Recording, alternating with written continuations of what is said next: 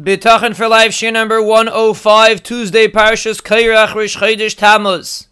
We are talking about Lachasais B'Hashem, to take refuge by HaKadosh Baruch Hu. So what does it mean to take refuge?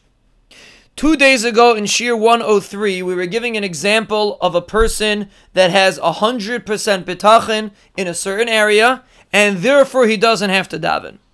And we explained that if someone would call him up and offer to intervene on his behalf, let's say he wants to get a deal done, and someone offers to intervene, he doesn't jump at the opportunity, because he relies on HaKadosh Baruch Hu.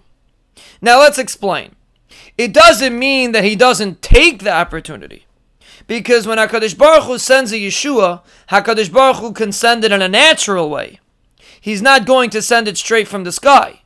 So when HaKadosh Baruch Hu sends this person to intervene, he can be a messenger from Hashem. So even if a person has a very high level of bitachon, he can accept this person's offer. Our point is that he doesn't jump at the opportunity. And let's explain. Let's say somebody is staying in someone's house for a few days, and he comes downstairs and he sees that they're serving eggs for breakfast. So he knows he was getting breakfast, even though the person didn't tell him he's getting breakfast. But you know, if you're staying in somebody's house for a few days, he's going to serve you breakfast. So you're not surprised that there was breakfast. You're not shocked. You don't say, oh, Baruch Hashem, there's breakfast. You didn't know what they were serving for breakfast. So you found out that it was eggs. That's true. But you didn't become surprised and shocked when you came downstairs. With HaKadosh Baruch Hu, that's how we should approach it. We are living in a 5-star hotel that is under HaKadosh Baruch Hu's jurisdiction. It's his hotel.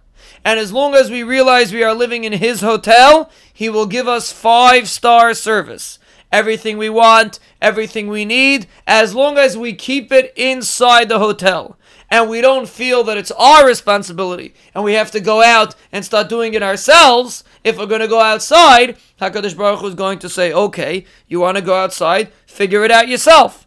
But as long as you're living in HaKadosh Baruch Hu's hotel, you will always receive 5-star service. Do you know what HaKadosh Baruch Hu will give you? Not necessarily, but you know that he's going to send you everything you need and everything that you want. That is the attitude of a person that has bitachon.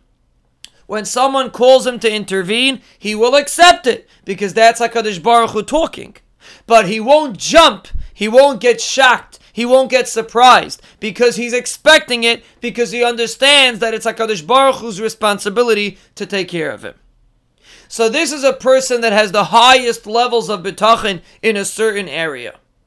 But even us, that maybe we are not holding on that level, but that is the idea of Lachasais B'Hashem. To walk around feeling that you are in HaKadosh Baruch Hu's hotel.